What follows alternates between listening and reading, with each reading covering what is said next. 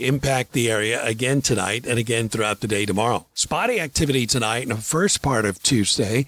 They're more likely we'll get under additional rounds of thunderstorms or showers with possibly heavy rains Tuesday afternoon and Tuesday night. Overnight, early morning lows, 70s. Tomorrow's highs go to lower to mid-80s. More rains Wednesday, the last of it on Thursday, and improving weather Friday into the weekend. Ralph Sanji, WGSO. The 41st Annual Harrison County Gem, Mineral, Fossil, and Jewelry Show featuring jewelry, rocks, gems, beads, fossils, minerals, displays, demonstrations. Come and stump the experts. Exhibits, hourly door prices. Saturday, May 15th, 9 to 5. Sunday, May 16th, 9 to 4. $5 for adults, kids 10 and under. Get in free. Joppa Shrine Temple, Shriners Boulevard, Biloxi. I-10 will market exit number 41 North, GulfportGems.org.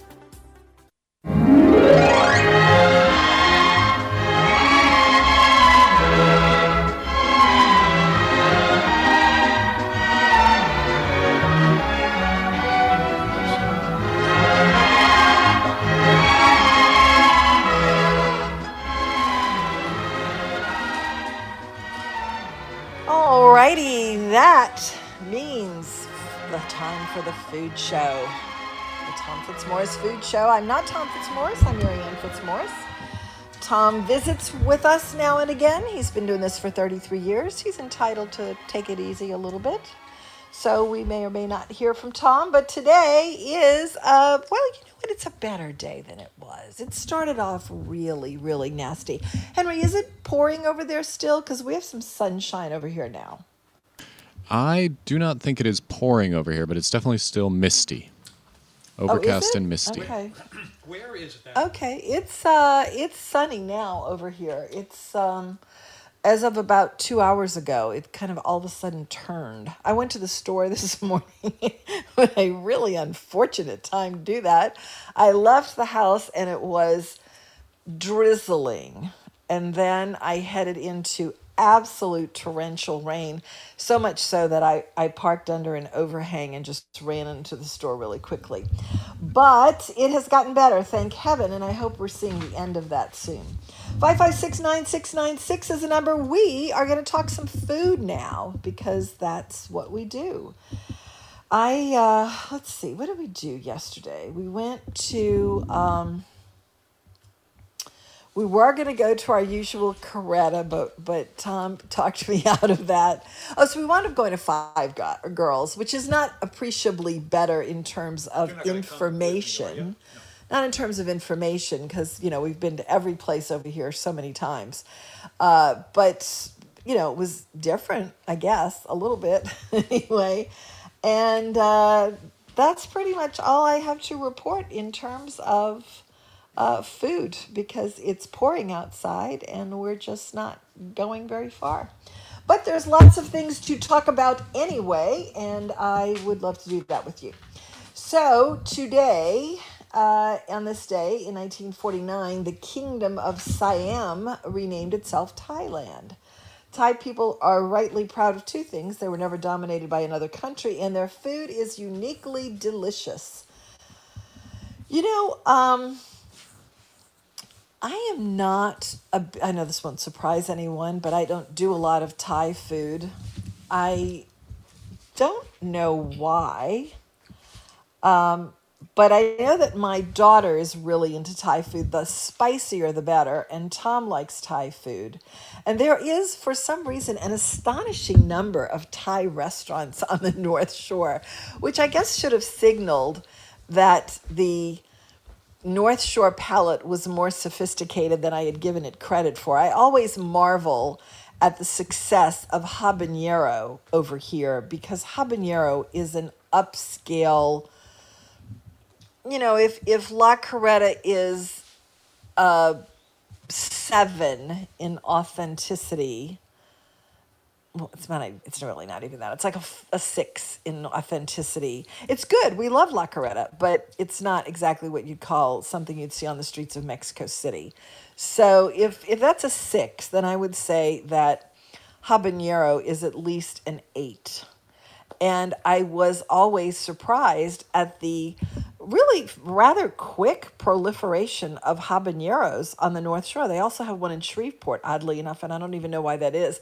Probably because someone in the family is up there, because the habanero group started out at La Coretta, and they're all sort of related in some way. So I'm guessing that somebody maybe moved up there, but there's a habaneros in Shreveport, and I believe 4 other locations. So I had really sort of maybe insulted my fellow North Shorenians, as my son likes to call us, and thinking that the palate was not enough to support something like habanero. But that's totally incorrect, because Thai food is much more exotic than that. And Thai food has proliferated on the North Shore to where there are quite a number of Thai restaurants. So it's really, obviously we do like some rather exotic food here. 5569696. If you like Thai food and have a favorite Thai restaurant, tell us about it. I know that I first came into awareness of Thai food when Tom used to talk about, it's not Mama Thai, that's the last place that they had. It's not La Thai, that's the second to last place that they had. But I don't know the name of it. It was on Metairie Road, in a space that is now, I think it's got like a French flag sign. It's like maybe by Oak Lawn on Metairie Road. But it was the first real awareness of Thai food was the Chauvins, Mama Chauvin. And it's not Thai Cajun. Asian Cajun? No, I don't know. Anyway, I was not, like I said, I was not really all that into Thai food. This was only by, hearing about it secondhand from Tom. But the Chauvins, I think, are the ones who initiated the Thai food emergence in the city. And the success of the Chauvins brought on a lot more Thai food. And there is a lot of Thai food. I wouldn't even say all that much Thai food on the South Shore, but there's an awful lot of Thai food on the North Shore. For my own interests, I would say that I would prefer Vietnamese food. And there's a lot more, I think, Vietnamese food on the South Shore. So maybe there's more of a Vietnamese population on the South Shore and more of a Thai population on the North Shore. I don't know, but it seems like there's a lot of Thai restaurants up here. We used to really enjoy the Thai Spice and the Thai Spice across the street in Covington at Three Rivers Road, where Ricky was his name. I don't I don't want to go into the demise of that restaurant, but it was always unusual and sort of quirky fun to go to Thai Spice and hear Ricky talk about his sister across the street who had another Thai restaurant. But the Thai proliferation on the North Shore is certainly worthy of some food talk. But I can't really do that myself because I don't do Thai food, but people who do really do and could probably enlighten us all about the Thai food community on the North Shore. Tom could do that, but Tom can't do that. Today is National Thai Food Day. It is clearly Asian, cut into bite-sized morsels dominated by vegetables with smaller amounts of protein. Its sauces make Thai food distinctive. They're made with lots of fresh upfront herbs like cilantro, lemongrass, and galangal, a relative of ginger. Thai cooking includes many varieties of curry, none of which are much like Indian curry. The standard varieties are red curry, green curry, usually blended with coconut milk, massaman curry, which is mild and sweet with raisins and nuts, and Panang curry, which tends to the yellow side and makes the mildest statement. The curries are juicy stews, but there are lots of other dishes, lots other kinds of dishes. Probably the most famous is pad thai, combination of rice noodles, chicken, shrimp, peanuts, bean shoots, carrots, and hot red pepper with a bit of chicken stock. This is a dish about which we can truly say we've never had a bad version. It tastes better and better as you eat it until getting up to the last little bits, you're hungry for more, no matter how much there was to begin with. Thai cuisine goes well beyond those major dishes to include some great soups, spring rolls with peanut-based dipping sauces, fried rice with pineapple, and many more specialties. One advisory you find on almost every Thai menu is that they'll cook it to any degree of hotness. The choices are usually mild, hot, extra hot, and Thai hot, the latter being on the delicious threshold of pain. Henry, why do I think you're a Thai food person? You'd be correct. I love Thai food. Okay. Where are some of your favorite Thai food places over there? There's a very good Thai food place near me. There's Lily's uptown, which I think is kind of Vietnamese and Thai. There is, oh goodness, I'm Basil blanking. Thai still there? I think so, Thai? although I haven't been to Basil Thai. Okay, what's the one that's across from Babylon Cafe? Is it Babylon? No, it's not Babylon. What's the one on the corner of Carrollton and... The Gourmet Information place. That's the one I'm trying to think by of. Boucherie. Yeah. It all came up that time of year. Yeah. Back in the late. Yeah, you love Thai 80s food. and I 90s. know. Oh, is it the Yeah. Thai mint, I think? Thai Mint is on Ferret, isn't it? I want to say that it is on Ferret across from Dat Dog, but I could be wrong. I mean, is there a lot of Thai food over there? Because like I say, I don't live over there. I don't look for Thai food, but occasionally I'll see a Thai food place. It seems to me there's probably more Vietnamese places over there than Thai places. There's a couple Thai places. Yeah, the Thai mint is the one on Carrollton there, right across, right near Boucherie. And that's the one I go to the most often. They have a very good Penang curry, I think it's called. Delicious. Yes, Really Penang love their curry. Yes, Okay. Yeah, I know you like curries. That's why I figured you probably liked this. How is Indian curry different from Thai curry? I think it tends to be a little bit The more categories cream-based. that you find there are really different. You're very likely to do a very hot dish right next to a very harsh and really tough, hot, that kind of thing. And the two come together, and neither of them really contradicts the other one at all. Mm-hmm. And so the cuisines that come together as a result of that, you get this total new sound and great. It's my favorite kind of Asian eating. You like it? Is it really? Is Thai Yeah, food your favorite? Italian. Really? Yeah, Really? caddy, I always thought was terrific. Okay, so then the Chauvins, La Thai, that was on Britannia for a while at Robert. Yep. What was their first restaurant? Their very first restaurant? In The Chauvins, Diana Chauvin Oh, yeah. and Merlin Chauvin, and the dad was not in the restaurant, I don't think. She just had the restaurant. So the dad was from here, and maybe it was La Thai. What was the name of that place? Henry, do you know what I'm talking about too? I don't think so, This is no. like before your time. These people really sort of brought Thai food into the consciousness of New Orleanians back in, I want to say, the 80s maybe. yeah, well, there you go. Yeah. I think at the very least, Mama you're Chauvin. going to the right place. And I'm not sure if Mama Thai if that's related to them. I hear that yes it is, and then I hear that no it isn't. But Mama Thai is or Mama Chauvin is the one who started the whole Thai thing. Unless my information, which is secondhand, is incorrect. But like I say, I've not. This is not something that has always, attracted me. So it's just sort of hearsay from Tom.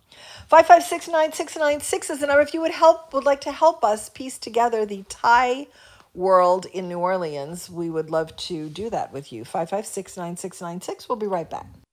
Have you ever eaten something new and wondered where it had been all your life? We thought that about Double D sausage after having it at a friend's house. But restaurants all over town serve it in their gumbo, red beans, and jambalaya. It's made right in Bogalusa, and the company is in its third generation. Double D sausage is a light smoke, pure pork sausage with notes of sage and other spices. Try the regular, mild, and hot, and new flavors like the Cajun variety and jalapeno and cheddar. Double D sausage in stores all over town. Keith Young Steakhouse on the North Shore in Madisonville is everything anyone thinks of when a steakhouse comes to mind. The environment is elegant and handsome. The service staff is knowledgeable, attentive, and friendly. And most important, the steaks are superb. The steakhouse sides are also great. Keith Young Steakhouse, 165 Highway 21, Madisonville, 985-845-9940. The best meals always start with the best ingredients. If you're cooking seafood, the best ingredients are at Mandeville Seafood. All local fish, Louisiana shrimp, oysters, crab, crawfish, wild salmon, and Dungeness crabs. With a little notice, Mandeville Seafood can get anything in the seafood universe you may want to try. And it's crawfish season. Having a boil? Bring your ice chest to Mandeville Seafood. Celebrating 25 years. Basil's Ace Hardware has been the center for your grilling needs for over 15 years. That's when I first got my big green egg, which I use more than ever lately. Fred also has Traeger grills and Weber grills and all the accessories for them. Charcoal and pellets and propane, as well as rubs and grilling utensils. Remember, a great cookout always begins with the right hardware. Basil's Ace Hardware, 4419 Transcontinental Metairie, 888-8588. You make me feel so young. Yes, indeed. 556-9696 is the number. If you want to talk to me, here I am, Marianne Fitzmaurice, sitting in the Tom Fitzmaurice chair here on the Tom Fitzmaurice Food Show. The Deaf Dining Rule today, number 881, is if you've never had a dish made Thai hot, tonight is not the night to try it. Order your curry extra hot and see if that doesn't do it for you. The guy that our daughter almost married in 2016, he also really liked Thai food a lot. And the two of them would go eat Thai food and sort of have a challenge on who would order it hotter. And there was one particular dinner where they both just sat there sweating. How hot do you like your Thai food, Henry? Oh, I love to sweat. I love extremely hot Thai So food. you really do the hot. You really do yeah. the hot. I don't, myself, I don't understand pain when eating. If something is on the threshold of pain, it ceases to be all that pleasurable to me, but which is maybe why I don't indulge much in Thai food. But I know that there are lots and lots of people who really do get into it. So good. Enjoy it's good. it. It's strange. I can't defend it. I will say it's strange to enjoy something so hot that you sweat, but I gotta say I really do. I love it as long as it's not, as long as the flavor is still the main focus. You don't want anything that is just hot for hot's sake. Okay, see, I agree with that because I think at a certain point, your mind is much more focused on the pain and the heat than it actually is on the flavor, and I don't understand that. And I know that that's really a thing for a lot of people. They really like it. This guy that came on the show once years ago, his name was Denver Nix, and I have a book for anyone that wants it, and it's maybe a 150-page book about chilies and heat and all of that and how it affects your body. And he was trying to explain the pleasure-pain threshold and that there really is something chemically desirable about that to the human body, but not to me so much. But anyway, there's a lot of people who really, really, really get into that. The Edible Dictionary word today is brought to you by Dorignax, one of the top 20 regional supermarkets of all time. Today's Edible Dictionary word is masaman. I love that word. I don't probably eat it all that much, although I do eat it sometimes, but I do like the word. Masaman, one of the many varieties of Thai curry. Masaman curry includes a greater component of aromatic spices, often thought of as going with sweet sauces. Cinnamon, cloves, and nutmeg. Its flavor profile can have a touch of sweetness and sometimes even raisins. The name comes from either Muslim man or Mussulman, a clear reference to Middle Eastern influences. Although it can be served with hot red peppers, it's much more often made on the milder side. I think that maybe I need to go back and try some of this stuff that we're talking about, just out of curiosity. Do you get a lot of raisins when you eat Thai food, Henry? I have not had many raisins in Thai food. No, I'm trying to think, but that is unusual, I have to say.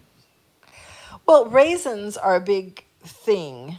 Raisins and there's another dried fruit that is very common in Middle Eastern cooking, and you see it. It's like a lot in rice dishes, and I don't know. I don't really get into the raisin thing. Although I did have that Iranian dish once, I thought was really really delicious, and it had the dried fruits in it. But I don't. As a general rule, I wouldn't necessarily seek out something that has raisins in it, generally speaking. 5569696 is the number. The Old Kitchen Sage says the combination of Thai curry paste, any color Thai curry paste, and coconut milk is so appealing that you can use it for a vast range of dishes, anything involving seafood or chicken, for example. Take a leap of faith on this. You also like coconut milk, I believe you told me at one time, huh, Henry? Yeah. Oops, sorry. Yes, love coconut. Now, I would imagine that the coconut milk in Thai food is there as a spice mitigator, because it does do that. It's almost like a soup base in a way, like a cream. The cream in Indian curry is the equivalent to the coconut milk in the Thai curry, and it kind of gives those spices something to cling on to, some fatty, I guess the fat kind of gives it some stuff to cling on to and actually make it a whole and all mixed together and emulsified and all that, and you don't have that grainy kind of stuff. Mm-hmm. Yeah, I would. I don't really imagine that there's a lot of fat in coconut milk, because the fat in milk comes from the animal fat, and coconut is a plant. So I wouldn't imagine there's a lot of fat, but I don't know. Maybe something about and it's not really dairy, because it doesn't follow the dairy profile. No. But I would just imagine that whatever properties it is or the properties there are in milk that aren't animal based, just the creaminess of it would, I guess, help with the spice level. But it is a very common thing in Thai food. It's not in everything though, is it? Is coconut milk in all the dishes in Thai food? No, I think it depends. I think sometimes you'll get a seafood base, or like more of a like a soup base, like a broth sometimes. But I am not super familiar with Thai food. I am only familiar with what is around my local area. I mean, I've eaten a lot of it, but yeah, I've never really dove into authentic Thai food. Mm-hmm. Well, I don't know the difference in authentic Thai food and what we have here, but I think that, I know that the Chauvins did a really good job with their Thai food, and that was, authentic in an Americanized way. And also they had the combination of the Thai food and the husband, who was a local guy, there was a fusion aspect to that. And I think that's what separated and set apart that particular brand of Thai food. And I wish that someone would call and tell me the name of their restaurant on Metairie Road. I don't think that's their original restaurant. I think there was an original restaurant maybe somewhere in Mid-City, and then they moved to Metairie Road. But they ended up on Britannia with La Thai, and then, of course, closed, and then that became Costera. But I don't know. I'm looking for the answer to the following questions. The Chauvins and their Thai empire, where did it start? What was the name of the restaurant on Metairie Road? And do you know for certain if Mama Thai out there in Bucktown, next to New Orleans Food and Spirits, is Mama Thai Chauvin, or if that is now Diana Chauvin? 556-9696 is the number if you would like to talk to me, Marianne Fitzmaurice. I could use your help today. It is 2:30 and time for the Louisiana Radio Network News. We'll be back for more after this. Louisiana Radio Network. I'm Brooke Thorington. New Orleans lawmaker Troy Carter is now officially Congressman Carter. Carter was sworn in this afternoon in D.C. by Speaker of the House Nancy Pelosi. Congratulations, you are now a member of the 117th Congress. Carter won a runoff election in the state's 2nd congressional district last month to replace Cedric Richmond, who took a job with the Biden administration. Governor John Bel Edwards was also in attendance for the ceremony. Gas prices will most likely continue to increase nationwide after a cyber attack shut down the Colonial Pipeline, one of the nation's largest fuel veins. AAA fuel analyst Don Redmond says the average cost of a gallon of gas in Louisiana sits at $2.66, but Redmond says nationally that number is just under $3 and is expected to rise quickly. It's a price we haven't seen since November 2014. This is the highest national average we've had since 2014. The price is up $1.06 from this time last year when future prices on a barrel of oil dropped below zero. LRN. It's the first day of the first grade, and she found a new best friend. It's a laid-back Sunday afternoon you wish would never end. The homemade taste of Bluebell and good friends gathered round. The good old days are being made right now. It's a tailgate party on game day. It's a welcome to the neighborhood. It's another anniversary of the start of something good. It's sharing Bluebell ice cream as the evening sun goes down. The good old days are being made right now. The good old days are being made right now. WGSO 990 AM has recently become recognized as an official 501c3 nonprofit organization capable of accepting tax-deductible donations.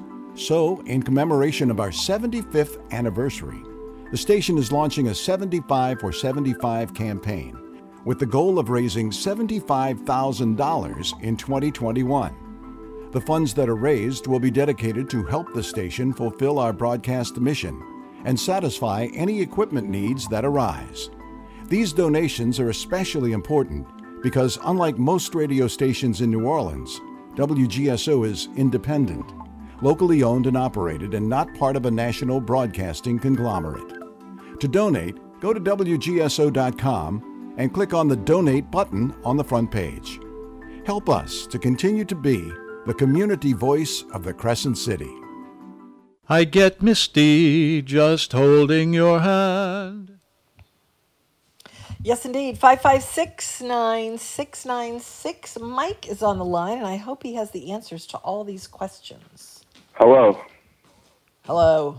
Like Paul Harvey used to say, for the rest of the story. The rest of the story. All right. Diana's mother, I think her original restaurant was actually on the West Bank.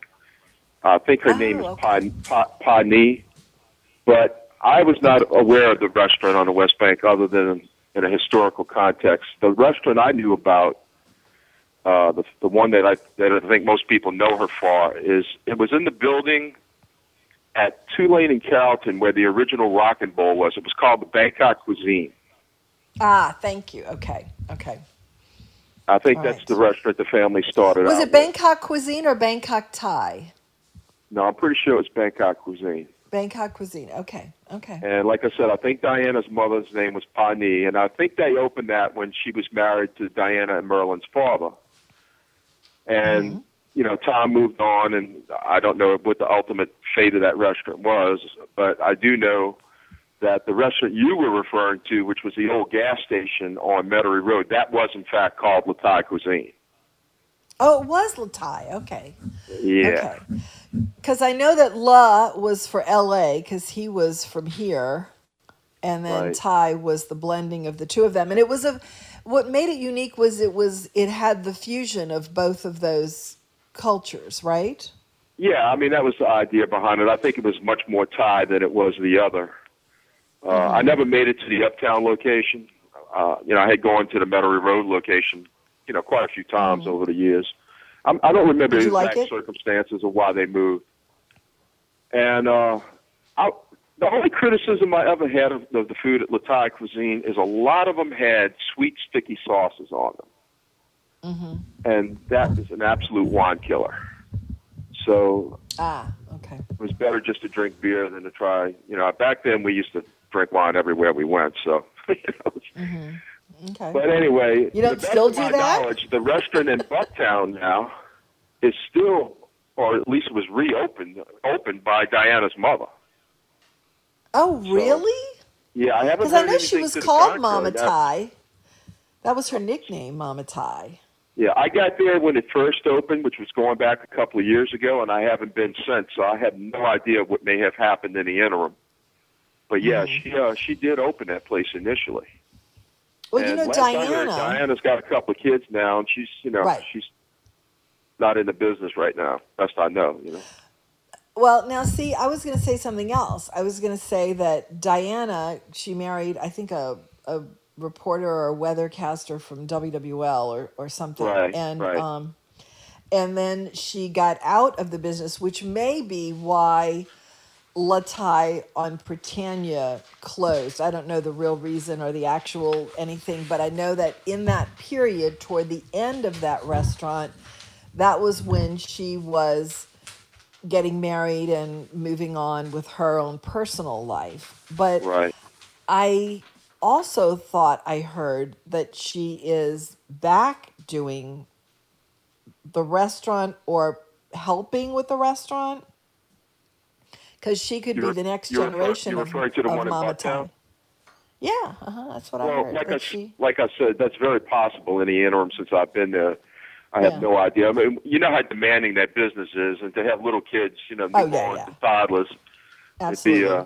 She probably just needed the time to get herself together, Yeah. How did you find the Mama Thai in Bucktown? Did you find it up to the standards of what you had remembered? I think it was way too new. Okay. And I didn't see a lot of similarities between it and La Thai, to be perfectly honest with you. They had that tycoon dish on it, that duck dish, that is sort of like their signature dish, tycoon, I think they call it. And, it was okay. I had never had it at the other place, so I really didn't have a point of comparison. But my take on my early experience there was they had a lot of kinks to work out. Okay. But if they've been there for 2 or 3 years, obviously they're doing something right, Yeah, I guess. Yeah. All right. So did you go to Coquette last night? No, not yet. Oh, okay. All right. Well, the thing that I was going to reference is really no longer applicable because the partners, Michael, and I don't know how to say his last name, Stolfus, was partnered with Kristen, and I don't remember her last name, but she then... I think she's in Washington, D.C. now, isn't she? Well, I was about to say, she was from Florida, and then they were together, and then she opened Talia, and now Talia's closed during COVID, so... And so you said she's moved out of town. I mean, she's obviously not affiliated with Coquette anymore, so I guess she sold her interest in Coquette, did Talia, and now has moved on. Yeah, I may be incorrect about that, but I had heard somewhere in the past that she had opened up a place in D.C. I see. Okay. Yeah, not 100% sure of that, though. Okay. But That would I make know sense. this guy is supposed to be a really good chef, so I'm really looking forward to going. And you know, it's a small menu, but if it's a well done menu, that's what really matters. Yes, it was always a small menu. It's always a cool place, and it's something that I'm sure you're going to enjoy. I would imagine. I'll give you a report. Okay, appreciate it. Thanks. Bye. 556-9696 is the number. Boy, it's a good thing we don't have a Facebook video portion of this show. That's all I could say. Right now, I'm trying to keep Tom from stepping on the dog, who's very large and terrified. On this day in 1854, Ottmar Mergenthaler was born. He invented the linotype machine, which set letters in solid lead slugs a line at a time, mechanically by an operator using a keyboard. That replaced the hand-picking of letters one at a time that characterized most printing of the time. The first newspapers that Tom worked for in the late 60s and early 70s still used linotype machines, but the technology was near the end of its road. One of the last users of linotype was a printer in Texas that specialized in restaurant menus. Restaurant menus have changed so much over the years. I think that the way restaurant menus have been modified since COVID is probably going to remain the case. It's rare when we go to a restaurant and see a menu printed in some sort of container, you know, with a plastic face on it. All the menus that we see now are just printed for the day, and then they're picked up and thrown away, which is a grotesque waste of paper. But I think that it may just be the way it's going to be from now on. And I remember, we have an enormous stash here of restaurant menus going back to the beginning of Tom's career, and actually before then, because people would send him menus from places that he had never been, that predated his birth even. But they're all interesting, they're all different, and they're all much more elaborate than they are now. These one-day printed menus that we see everywhere are really just the menu. They have very little special character to them. And it might be fun, and I may do this, to go through that restaurant drawer and pick out some old menus and talk about the dishes and the places that they represent, because restaurant menus are kind of part of the whole package that's presented to you at a restaurant. And I think it's kind of charming in a way, depending on the menu, of course, but some are better than others for sure. 556-9696 is the number. If you want to talk with me, I would love to talk to you. We will be talking to Günter Preuss again at 3 o'clock. And if you've not heard all that you want to know about sous vide and more, I asked Günter to come on the show and talk about the chemical reaction of sous videing a, quote, protein. And as I've said before, I'm not a fan of sous vide, but I think, as I think about it more and more, I think it's that I don't care for the way beef reacts to a sous vide process. But everything gets sous vide, and I've not noticed it in any other protein. And a lot of them I really love. So I started thinking that maybe the process of sous videing, I don't know if that is even a proper verb, but using a sous vide on protein is an individual thing, and it reacts differently, which makes sense, of course. It reacts differently depending on the protein that's in it. So I asked him to come on and explain that a little bit to us, and he is happy to do that. So Gunter will be on at 3 o'clock. Ask Michael 75 if he can hold on. I don't want to cut him off when we have a break coming up. So let's just do the break first, and we'll come back to Michael 75. 5569696 if you want to talk to me. Basil's Ace Hardware has been the center for your grilling needs for over 15 years. That's when I first got my big green egg, which I use more than ever lately. Fred also has Traeger grills and Weber grills and all the accessories for them, charcoal and pellets and propane, as well as rubs and grilling utensils. Remember, a great cookout always begins with the right hardware. Basil's Ace Hardware, 4419 Transcontinental Metairie, 888-8588. The Anchor in Madisonville has opened for the season with food to match the spectacular setting along the beautiful Tchefuncte River. The Smoker is turning out a variety of smoked meats for barbecue family packs. The expanded menu includes sandwiches, salads, and poor boys, but also a crawfish boil, seafood plates, and a lot of great appetizers. Bring the family to the Anchor at the Tchefuncte River in Madisonville. I won't dance, don't ask me. I won't dance, don't ask me. I won't dance, madame, with you. I want to mention that Basil's Ace Hardware is also your boiling headquarters, not only your grilling headquarters, but your boiling headquarters. They have the rocket pot, the washers, the boilers, the cool down, this pot that cools things down after you've boiled. They have the rocket pot and burners. So go on over there and see what they have in the line of crawfish boiling as we continue crawfish boiling madness. That's what we get into every spring here, and why not? Because it's really good. Let's go to Michael 75. Hello? Hey, first of all, I hate to say that I'm in agreement with you. I love Vietnamese food, especially pho and summer rolls.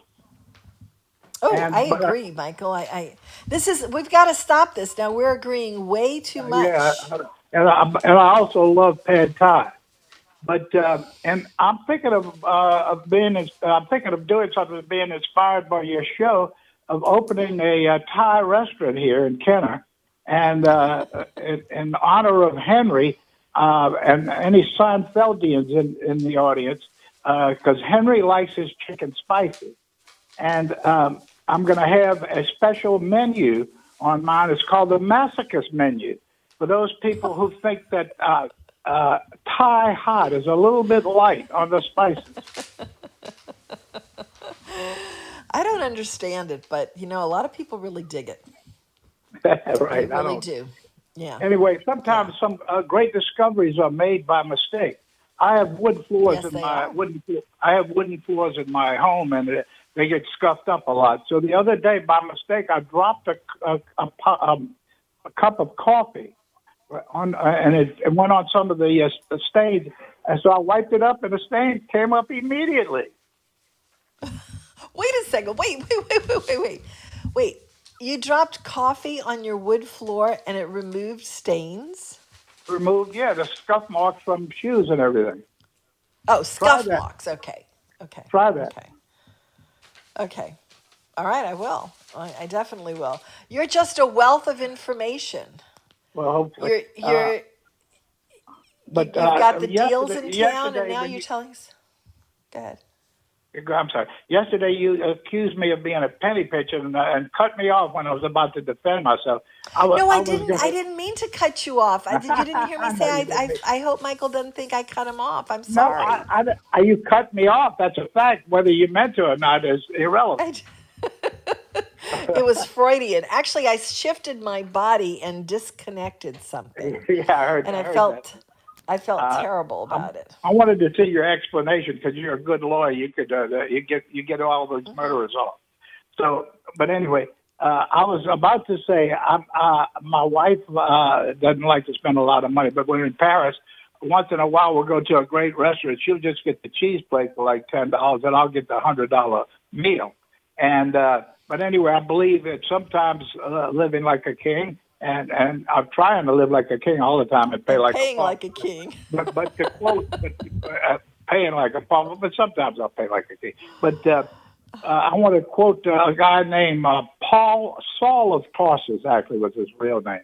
He changed it to St. Paul. And in Philippians 4:12, he said, I know how to be abased and to abound. That means he knew how to get down and grovel in the gutters, and he knew how to live with the kings.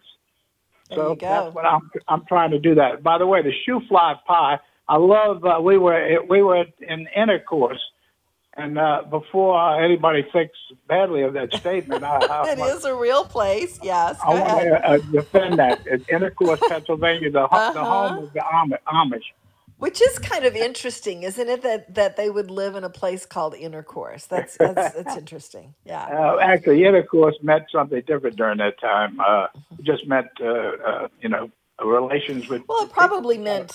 Yeah. Go ahead. Yeah, so go ahead. Ordinary relations that you have with people, so we had the shoe fly pie. That wasn't anything amazing. It's sticky and just kind of just all about sugary stickiness. Yeah, would you say? A little too even sweet. Yeah. I like sweet. Yeah. But you were also talking about, you quoted somebody about pâté de foie gras. That does not come close to a raw foie gras seared on both sides with some cane syrup and some grapes. That is one of the great foods in the world. You were claiming that people just ate it because they thought it made them be elevated in society. I eat it if I was on a desert island. I wasn't claiming that. I was just quoting something from Tom's Almanac. You're going to be shocked by this, but I actually don't mind foie gras at all. I mean, I would eat foie gras if I could bring myself to eat foie gras, because I don't like the way it's processed. It's kind of like veal. You're right. But the flavor of it is actually very good. Go ahead. What? Right. They have the geese in France, and then they have the what do they call it? It's northern New York processed duck, actually, from here. Wait, what's it called? It's a certain area. It's a certain area in New York. Right. Yes. Right. And that's great too. I don't think they use the same process here, but maybe they do. I'm not sure. And the last thing, you were talking about fish at McDonald's and everything. We were staying at the golf course at St. Andrews, Scotland, and we went that night. I was there actually on a legal trip, and I had a case over there taking some depositions. And we went to the restaurant in the hotel at St. Andrews, and my attorney partner was kind of aghast when they served us the fish. It had the whole body and the eyes on it. I said, that's the way you're supposed to serve it. Where you been living, in Louisiana? Well, I have to say, I don't like thinking that. I like to disconnect intellectually and emotionally from anything sitting on a plate in front of me. So yes. I don't really want to see fish eyes. So don't ever think about how they slaughter those poor little cows and everything when you eat them hamburgers. I don't think that. I remember our daughter, we were traveling out west. Our daughter has always been a tremendous carnivore, and beef was her thing. And I remember when I don't even remember how old she was, but she's always been really astute for her age. And we were on a trip out west, and we were traveling on a highway next to a truck full of cows. And she looked at the cows, and I could see in her face that she had made the connection of why those cows were on the road. And it was just like this really sad look, like, wow, oh no, And I thought, okay, well, I'm not going to explain that, but yes, she had definitely connected the dots at that point. Even though I sometimes have horrors of the way chickens are processed, etc., I still love Popeyes. I won't go vegan. Well, I'll tell you this: any opportunity that I have, I just got a text. Hudson Valley foie gras. Thank you very much. That's it. That's who it is. Yes. Yeah. Yeah. I don't. Once I made the connection, and any opportunity that I have to buy, no matter how much more it is, humanely treated things. Like, once I realized that you could get eggs that weren't, chickens stuffed into cages and producing eggs, I started buying those. And then when I read about cage-free eggs not actually being cage-free, that they're cage-free for whatever small amount of time the government allows them to be free of a cage and still be called cage-free, then I realized, okay, well, I have to pay even more for eggs and get free-range eggs. So I always buy free-range eggs now. So you can buy white eggs for 99 cents a dozen, or you can buy a $5 thing of eggs, and why not, Also free-range chickens and grass-fed beef. So yeah, you can do that. You can make it better, but it's a head trick. It's all a head trick. The eggs in Europe, the yolks are real dark, dark orange. I know. And I love those. Eat I don't them. know why I can't eat happen. it. Well, because they're supposed to be. I met a guy at Home Depot once, an older man, and he told me he raises chickens on St. Charles Avenue in his mansion. I said, the code allows you? He said, yeah, I've been in before the code started. So he says, all my eggs are orange, the dark orange. And he invited me over there, never went. But anyway, when I open my pie restaurant, I'm going to invite Mary Lee and Henry, because I think Mary Lee likes her chicken spicy too, to the Mastercard menu. She does like it. She does like her spicy stuff. I don't know. I'm going to have to get some eggs from my neighbor who has a chicken. Now hers are in a cage, but it's a very large cage, and then she lets them out for a period of time. But she's got so many animals over there, they kind of have to rotate their freedom. She's got horses and ducks. She's got a baby donkey. I mean, so the chickens go out for a certain amount of time, but I don't think of them as being mistreated at all. So I don't know. I'd be kind of curious to see what the yolk in her eggs is like. But yes, the ones in Europe are completely different, and I find them very unappealing as part of my to real food. Yeah, I do. I love them. When I'm over there, basically I eat bread and butter. Well, if you eat the baguettes in France and the butter, it's really good bread and butter, but I mean that's about it. Yeah. Exactly. All right. So anyway, I'll let you know about the grand opening. Okay, we'll be there. Thank you. All right. 556-9696 is the number if you want to talk to me, Marianne Fitzmaurice. I'm just sitting here in the Tom Fitzmaurice chair on the food show, keeping it warm.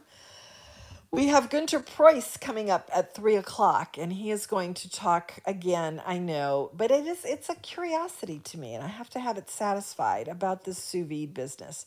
I was talking to Jeff Hansel yesterday at Oxlot 9, our favorite place on the North Shore. I say that.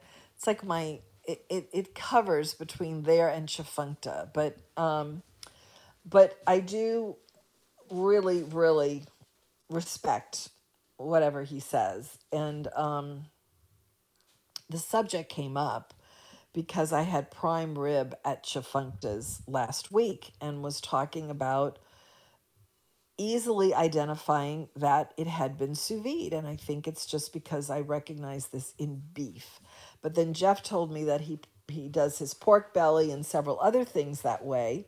And I've never noticed it. And I've had all of that stuff. So I started thinking, okay, so maybe it is just a beef thing. So I asked Gunter if he would come on and talk to us about the properties of sous vide and how the process affects proteins in different ways. And he was talking about all of the eggs that are sous vide and how eggs are finished off if they're poached, and I don't really eat poached eggs, generally speaking, but I'd be curious to see if there's a difference. And I would kind of think that sous videing an egg would be a change in the texture. But if you think about it, a poached egg is kind of a sous vide. So I don't know. But anyway, Gunther's going to come on and talk to us about the process of doing a sous vide. And we'll talk a little. He knows a lot of restaurants that do everything with a sous vide, and we'll not be mentioning the names, but we'll be talking about all of the sous vide operations that he has come in contact with in his very extensive career in town.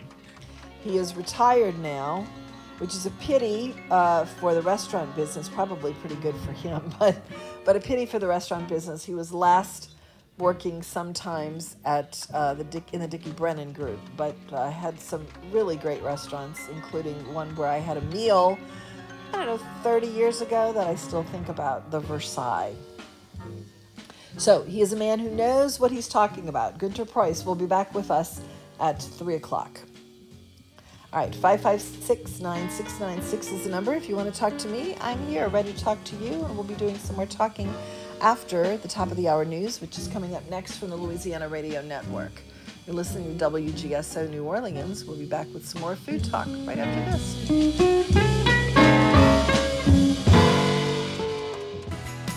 Hey, this is William Wallace with William Wallace for America. You can hear me on Tuesday nights from 5 to 6 here in WGSO 990 AM, New Orleans, Louisiana. In our country. Senate Minority Leader from Kentucky, Mitch McConnell, appearing before a Senate Rules Committee. The committee discussing H.R. 1, which was passed in the House earlier this year. The bill would bring the largest overhaul of the U.S. elections in a generation. Gas supplies are tightening across the country as a pipeline that carries almost half the fuel used on the East Coast is shut down for a fifth day. Colonial Pipeline says it's working substantially to resume operations by the end of the week after shutting down its network due to a cyber attack last Friday.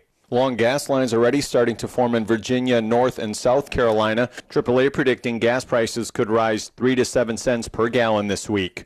And you're listening to USA Radio News. If there's a sudden disaster and you can't get to the grocery store or they're all out of food, what would you do?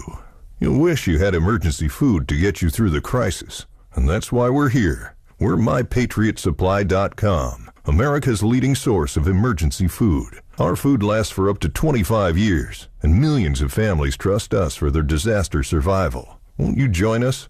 Unlike other food companies, we don't skimp on calories. Our meals give you more than 2,000 calories per day. Why? Because that's what you need to survive any challenging crisis. And right now, you can save $50 on our popular 4-week emergency food kit. Just go to MyPatriotSupply.com and place your order. We ship fast. 2 to 3 days max, and your food arrives discreetly right to your door. So order today and save $50 at MyPatriotSupply.com.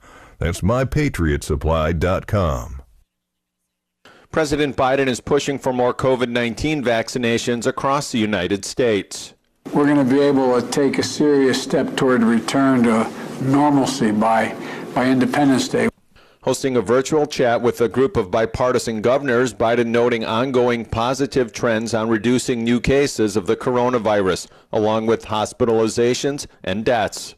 The White House is calling for a de-escalation of violence between Israel and Hamas. White House Press Secretary Jen Psaki adding, "The president's support for Israel's security, for its legitimate right to defend itself, and its people is fundamental and will never waver.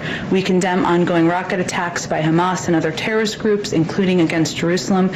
Psaki also calling for a two-state solution to resolve long-standing conflicts between Israel and the Palestinians. Israeli Prime Minister Benjamin Netanyahu saying he expects days of conflict. And you're listening to USA Radio News. Hi, this is Wyatt Cox. Each and every day, the USA Radio Network produces 3 hours of the greatest radio programs of all time. Comedies, drama, suspense, it's all there. Classic radio theater. Now, if your radio station doesn't carry the program, You can find them anywhere podcasts are served, including iHeartRadio, Spotify, Spreaker. Just search for USA Classic Radio Theater. Find it, USA Classic Radio Theater. You'll love it. House Republicans are preparing for a much-anticipated vote. A vote has been scheduled for Wednesday to potentially remove Wyoming Representative Liz Cheney from her position as the Republican Party conference chair. Cheney has drawn criticism for her continued condemnation of former President Donald Trump's claims of fraud during the 2020 presidential election. Congressman Brian Babin says Cheney is entitled to her own opinions on the former president. But the Texas Republican tells Newsmax TV that doesn't apply to GOP leadership, who need to present a unified voice if they plan on retaking the House in 2022. Liz is our number 3 The rains have been heavy. A couple of systems that come on down will impact the area again tonight and again throughout the day tomorrow. Spotty activity tonight and the first part of Tuesday. Then more likely we'll get under additional rounds of thunderstorms or showers with possibly heavy rains Tuesday afternoon and Tuesday night. Overnight, early morning lows, 70s. Tomorrow's highs go to lower to mid-80s. More rains Wednesday, the last of it on Thursday, and improving weather Friday into the weekend. Ralph Sanji, WGSO. The 41st Annual Harrison County Gem, Mineral, Fossil, and Jewelry Show, featuring jewelry, rocks, gems, beads, fossils, minerals, displays, demonstrations. Come and stump the experts. Exhibits, hourly door prices. Saturday, May 15th, 9 to 5. Sunday, May 16th, 9 to 4. $5 for adults, kids 10 and under. Get in free. Joppa Shrine Temple, Shriners Boulevard, Biloxi. I-10 will market exit number 41 north, gulfportgems.org.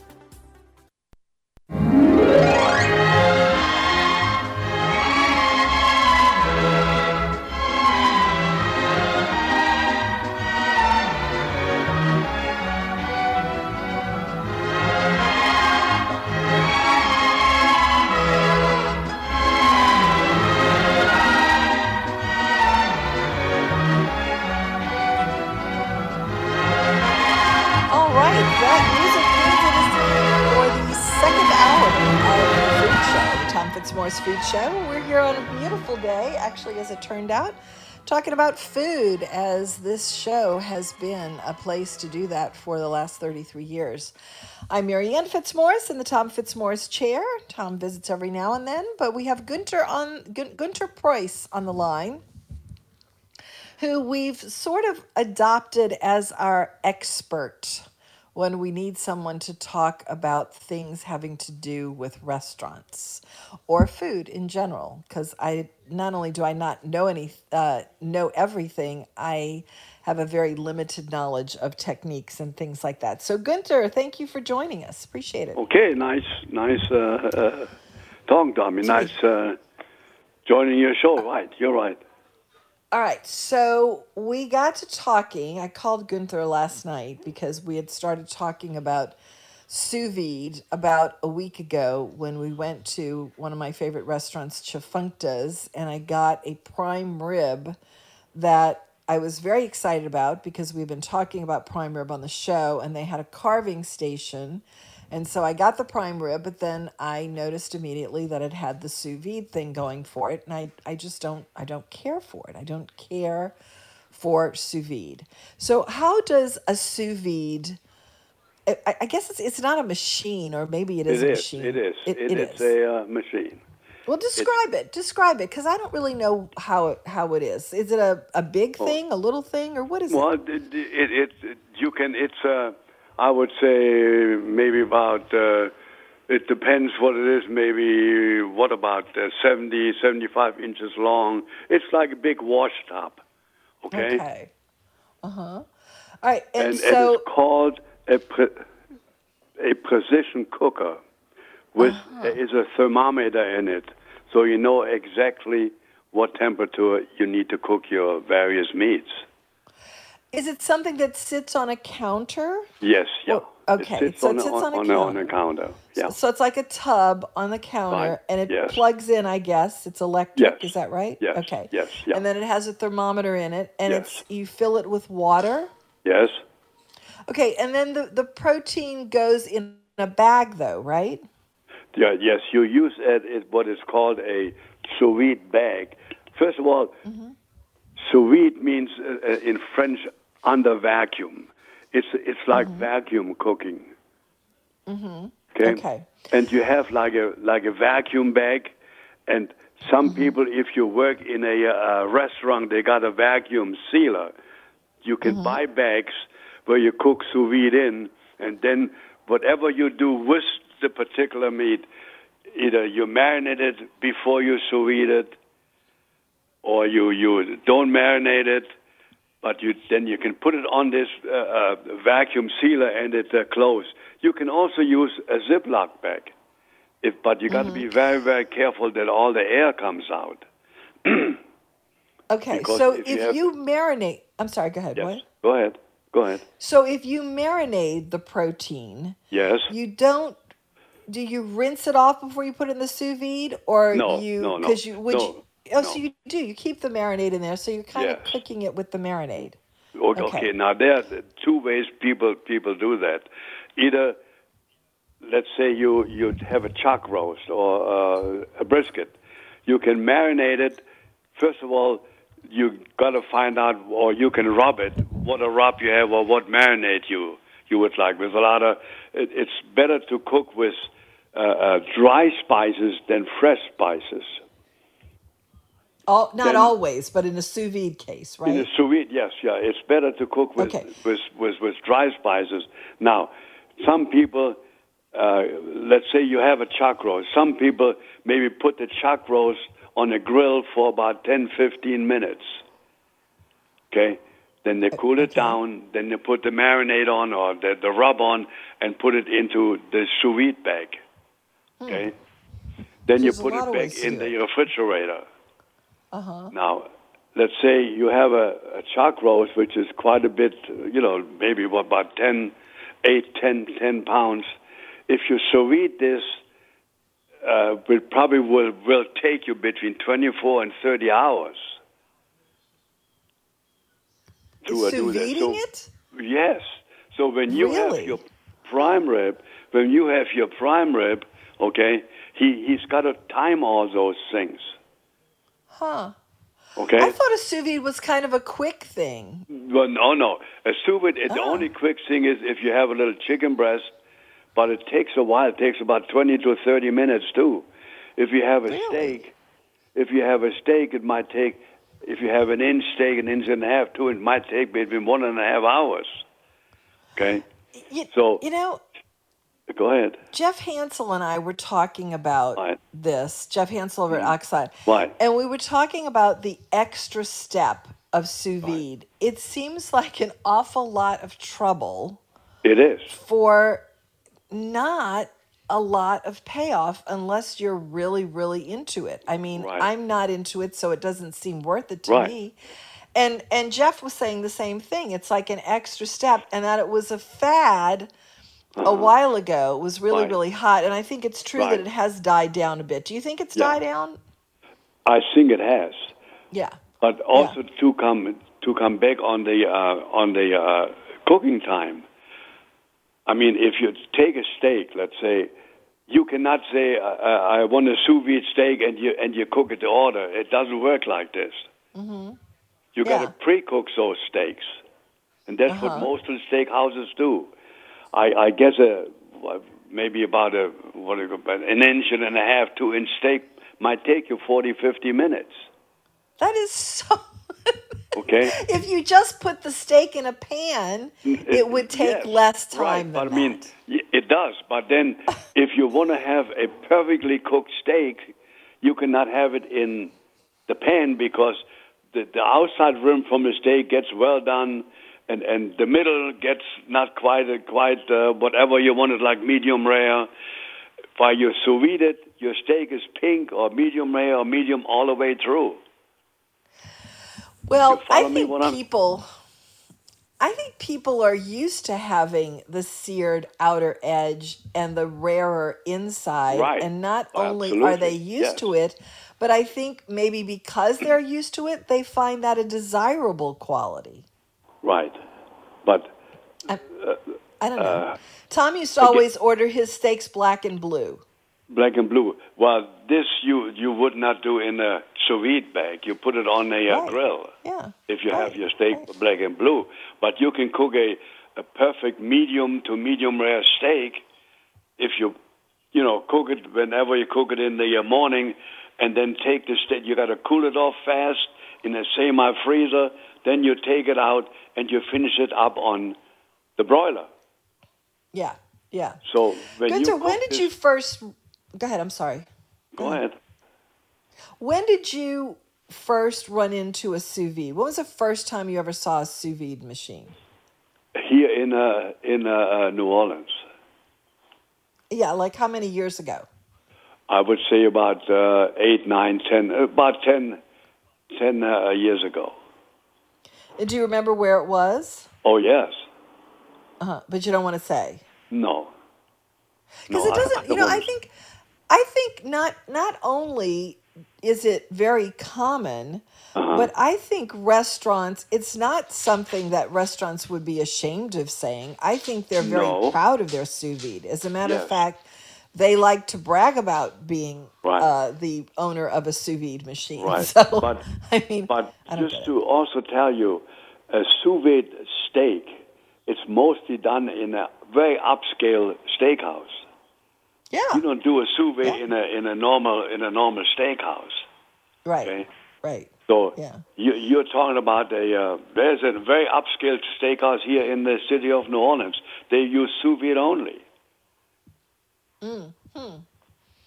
Wait, they don't only, you mean they use sous vide and for that's steak. how they cook it, or they take it out? You're saying that the process of cooking is only sous vide?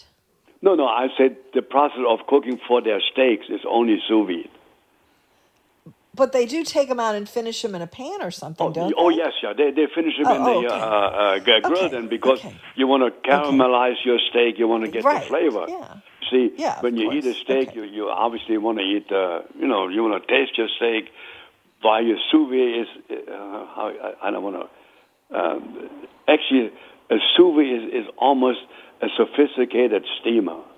That's probably the way you could look at this thing. Gunther, you were not in this country at that time, I don't think, and this is probably not something you would ever see in Europe at the time we're talking about. But when I grew up, there was a product in the convenience culture 60s called Terry's Roast Beef. And it came in the freezer case, and it was a bunch of roast beef slices in a gravy in a sealed bag. And what you did was you dropped it in a pot of boiling water and that's how you cooked it. And it was this boil-in-bag technology. Yes. Which is all I think of when I think of sous vide. Yes. I mean, when I started working for the hotel corporation, I said I worked for the Hilton Corporation for quite a while in New York, in Washington, D.C., as executive chef. And one of the things then, matter of fact, was in Washington, was whatever we had to order, and I tell you that we had to order chicken tetrazzini, veal steak Newburg, all those old line dishes. They came in pouches. So when we had a buffet, that's all what the people, I mean, the salespeople sold, if you wanted it. It was chicken a la king, chicken tetrazzini, whatever it was. And all we did, we opened, I mean, we didn't open. We took a water bath, a big steam kettle full of hot water. We put a bag in, or bags in, and then we scooped it out into a shaving dish and put parsley on. Now, that must have been really depressing for a classically trained European chef like you. Absolutely. I mean, this was one of the things what the Hilton did. I don't know. When I left, they didn't do it anymore. But this was one of the things they did for years. Right? Was this right when you came here? Because you must have said to yourself, "I came here for this." No. This was in the middle '60s. Okay, so you were here before that. Okay. Yeah. Right. But I mean, this what Hilton Corporation did. Oh no! Okay? Did you wonder when you were boiling those bags? Did you wonder what your counterparts in Europe were doing and thinking, "Oh, I don't know, was this such a good idea?" I guess my counterparts in Europe would maybe do sous vide then. That thing is around for 40, 50 years, sous vide cooking. Yeah. It's not just something new. No, definitely, but it's we get everything a little bit later here, and it's been really hot for the last 10 years. All right, Gunther, can you hold on and we're going to come back and talk about specific proteins and how they're sous vide. Let's get back with Gunther Preuss after these messages. People always ask us, what's the best new restaurant? And lately, that's an easy one. Tchefuncte's in Madisonville is not only the best new restaurant, it's in a class by itself. Bright, airy dining rooms with great views. The Tchefuncte River offer a glamorous dining experience. Chef Michael Gottlieb's kitchen turns out delicious food. There's a great wine list, craft cocktails, and impeccable service. Reserve your own unique dining experience. Tchefuncte's. Basil's Ace Hardware has been the center for your grilling needs for over 15 years. That's when I first got my big green egg, which I use more than ever lately. Fred also has Traeger grills and Weber grills and all the accessories for them. Charcoal and pellets and propane, as well as rubs and grilling utensils. Remember, a great cookout always begins with the right hardware. Basil's Ace Hardware, 4419 Transcontinental Metairie, 888-8588. When you're awake, the things you think come from the dreams you dream. Thought has wings and lots of things are never what they seem. Yes, indeed. Basil's Ace Hardware is your boiling headquarters too. Grilling and boiling. In other words, your outdoor cooking headquarters. Go see them if you are about to have a crawfish boil. I can't believe we're kind of coming to the end of that. But they have washers, they have burners, they have the rocket pot, they have boilers, they have the pot that cools down after you've boiled. Basil's Ace Hardware. And of course, go see them for grilling supplies too. We're back with Gunther Preuss, and we're talking about sous vide. Yes. And I started thinking about sous vide as I don't often think about it, but I had this very disappointing meat experience at one of my favorite restaurants, and it was sous vide. And so I started thinking, well, when I asked about the steak at Oxlot, and he told me that they do sous vide other proteins there. I was thinking, I've never really thought about other proteins. I've never noticed it except with beef. So I'm wondering why that is, why pork and chicken and I guess lamb get sous vide too. What is it that's different about all of these when they're sous vide? Well, first of all, I think the makeup of beef, the meat, is completely different than you would have a chicken. Mm-hmm. The chicken would not take as long to sous vide than the beef. Now, going back to the chicken, what I would do, I would saute the chicken first, then put it in a sous vide bag, put all my spices on, and maybe sous vide the chicken for, I would say, probably, and there are charts. When you have those precision cookers, they come with charts to tell you exactly how long certain meats need. Okay. So go ahead. Gunther, I'm getting from you that you cook before you sous vide. Is that a common practice? No. Okay. You can debate it with chefs.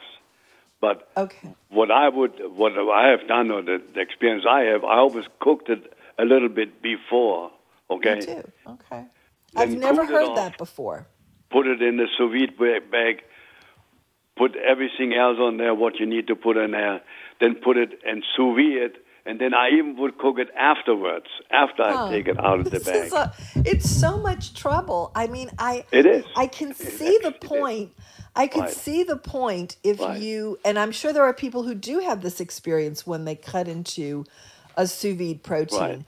But I could see the point of all of these extra steps if a person cut into it and went, "Oh my God, this is so good," but I've never seen that experience. And I just think these are a lot of extra steps for not much return. But you see, if you go to a steakhouse which does sous vide, and you get a steak which is medium rare all the way around, you know exactly it isn't a steak which is cooked on the grill. It's sous vide. Because if you do cook something on the grill, the outer edge is always cooked to a point where it's almost well done, right? Well, you know what? Now, that's a method of discovery that I didn't even think about. And as you go towards the middle, then it gets medium rare. Okay. See, if you cook a steak, and I can, if you do it for a long time, you just take your finger and you can feel it. Right. In the middle of the steak, if it's rare, medium, or well done. But on the edges, all around the steak, it's not medium rare, if you really think about it. Well, I've not really thought about it, but you know what? I'm learning now that you can, I can look at a piece of beef that's been sous vide and see the texture and say, this is sous vide. But now that you're telling me it's the same doneness all the way through, that's another way to telltale sign of something being sous vide, because I never really thought of it that way. I can identify it just by texture. But what about the other proteins like pork? Obviously, I've had sous vide pork. You can do the same thing. What? You can the doneness? The doneness, you can do the same thing. You can marinate, like I said, you can cook it a little bit, then marinate it, put it in a sous vide bag, then finish it in the sous vide, which is going to take you probably 40 to 50 minutes, okay? And it might be even longer. It depends how thick your pork chop is. And then take it out and then, caramelize it so you have a feeling that it actually was on a grill. But if you go on a computer and put sous vide on, they'll show you pictures from steaks you wouldn't believe. They look pink all the way around it. There's nothing else there. Okay, I'm going to have to do that. I am going to, the next opportunity I have, I'm not a gigantic meat eater. Right. But like Tom really likes the double cut pork chop, but I don't usually order those. But now I'm curious, and I'm going to see, next place I go where there's a double cut pork chop, I'm going to order one of those. And I'm going to check and see if I can tell if it's sous vide. And if I can, I'm going to ask if it's sous vide. But when you go on the computer and you see a sous vide piece of, like a pork tenderloin, that's pink all the way around. Now, if you see a pork tenderloin which is cooked on the grill, it's pink in the middle, and then all the way around it's cooked well done. I mean, it makes sense. Because you cook it on an open flame. Yeah, for sure. Right? Well, I'm definitely going to pay a little bit more attention to this now. You said eggs are sous vide as well. Yes. And how long does it take to sous vide an egg? If you take an egg, let's say you got to bring, and again there is a chart there which will tell you exactly how long. Well, first of all, for the eggs, I think you got to go to about 145 degrees Fahrenheit, okay? Then you put your eggs in, and then it will take, I would say, how can I say it? It's kind of hard. It will take a while, and again, the chart will tell you where the white cooks, okay, and the yolk is not set yet. You follow me what I'm saying? Okay. Okay. It would seem to me it would cook really quickly. No. It really doesn't either. Yeah. Okay, let me see. If you put it on, maybe you can Google it. How long an egg? I don't remember anymore. But I just remember we had the thermometer on 145. You brought the water up, but we put the eggs in there before the thermometer reached 145. Okay. So you put hot water in the precision cooker. Then you put your eggs in, and then you put your thermometer on, and brought the whole pan up to 145 Fahrenheit. I remember that. Uh-huh. And then I remember that the whites was partially set when you cracked it open, but partially cooked, but the yellows was just set, so you could actually use it as a poached egg. Yeah, well, sure, of course. Right. All right, so you're not a fan of. Just got another 2 minutes. So your feeling about sous vide is that you don't really understand it either. Is that right? Actually, if you work with it, but if you tell it to normal people, it's actually like a science. It is. I think that the reason it's so faddish is that the chefs really, really get into the science of it. Yes. Right. Yes. It's a science, and like I said, sous vide. And one more thing. What we did when we cooked sous vide in some of the restaurants, where we made like roast beef sandwiches, and we used a big piece of meat like a chuck roast. Okay? We cooked it first for about 10 minutes. Then we put it in a sous vide bag with the marination or with the rub. Put it in the semi-freezer. Then took it out and cooked it about 28, 30 hours. Oh, my God. And then you immediately take it out, leave it in a sous vide bag, and put it in a semi-freezer because you need to cool it down fast. Oh, see, way too much trouble for me. Right. All right, Gunther, we have a hard break coming up, so I'm going to go ahead and let you go. And good enough. And I appreciate you calling. I hope I helped you. I hope I helped you a little bit. Okay. Thank you, Gunther. Always Thank appreciate you. it. Bye-bye. Will do. Thank you. All right, it is 3:30 now, and it's time for the Louisiana Radio Network News. We'll be back for more food talk after this. Louisiana Radio Network, I'm Jeff Palermo. A cyber attack against one of the nation's largest pipelines threatens to increase gas prices locally and potentially result in fuel shortages elsewhere. AAA fuel analyst Don Redmond says the cyber attack could result in gas prices 10 to 15 cents higher per gallon along the East Coast, with potentially lower increases locally. There's already some reports of runs on East Coast gas stations, but Redmond asks you not to panic. It's understandable that there would be some panic buying, but we certainly caution people against, filling up unnecessarily. The average cost of a gallon of gas in Louisiana sits at $2.66, up 5 cents from this time last month, and up $1.06 from this time last year. I'm Matt Doyle. Governor Edwards is in Washington, D.C. to testify before the U.S. Energy and Natural Resources Committee on Thursday. His office says Edwards will address the adverse impact that a protracted moratorium on mineral leases in the Gulf of Mexico will have on Louisiana's economy. LRN. How much money is 30 seconds worth to you? If you hire a non-licensed contractor, it could cost you thousands of dollars and hours of headaches. Take 30 seconds to save thousands. Go to lacontractor.org and make sure he or she is licensed, like thousands of great contractors here in Louisiana. That's lacontractor.org. Or get our free mobile app, LA Contractor, in your app store. Take 30 seconds to save thousands now.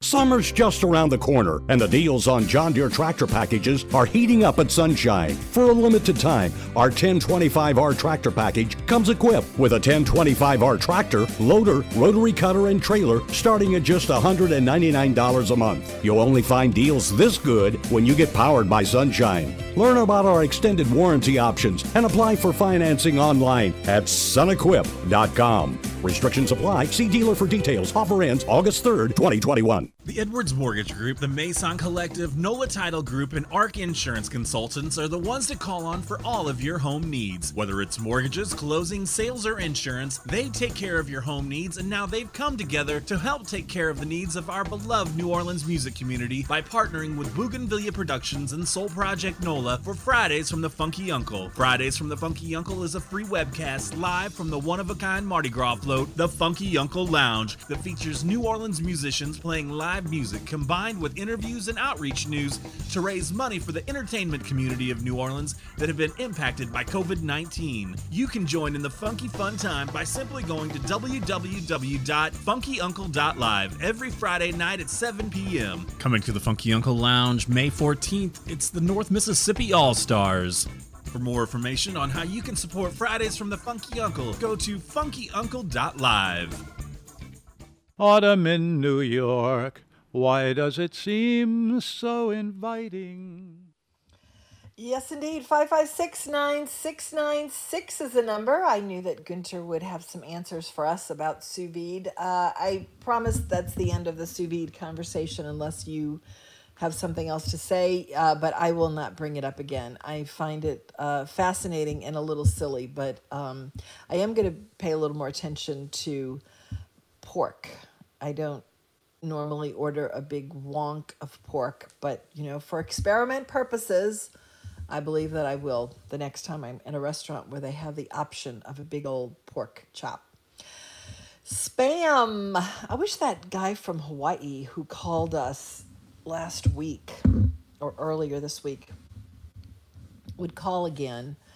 If he's listening, I hope he does call again, because we were talking about spam, because spam is, for some reason, a preferred food item in Hawaii, which, let's be honest, is not known for its culinary excellence.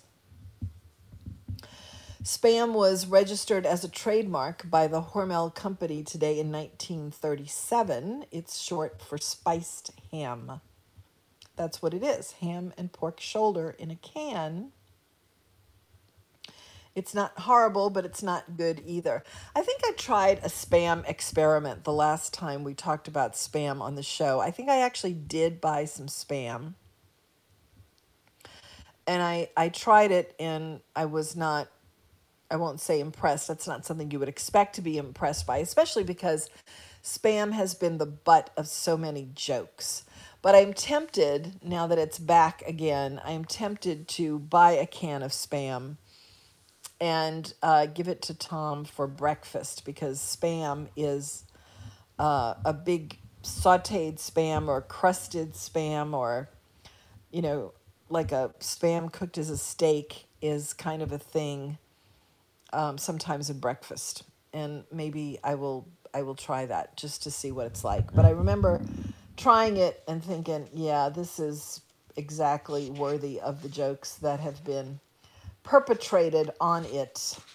But if it was trademarked in 1937, that predates World War II. And so I guess that, and I think this has been issued as the official explanation for the ubiquitousness of spam in Hawaii, that because of its location, it was something that was able to be delivered to Hawaii during the war years when everything was kind of messed up. And so they got used to eating it, and it's quite the, I won't say delicacy in Hawaii, but it is definitely, it's a thing there. That's the best way to explain it. It's a thing there. Spam. What do you think about spam?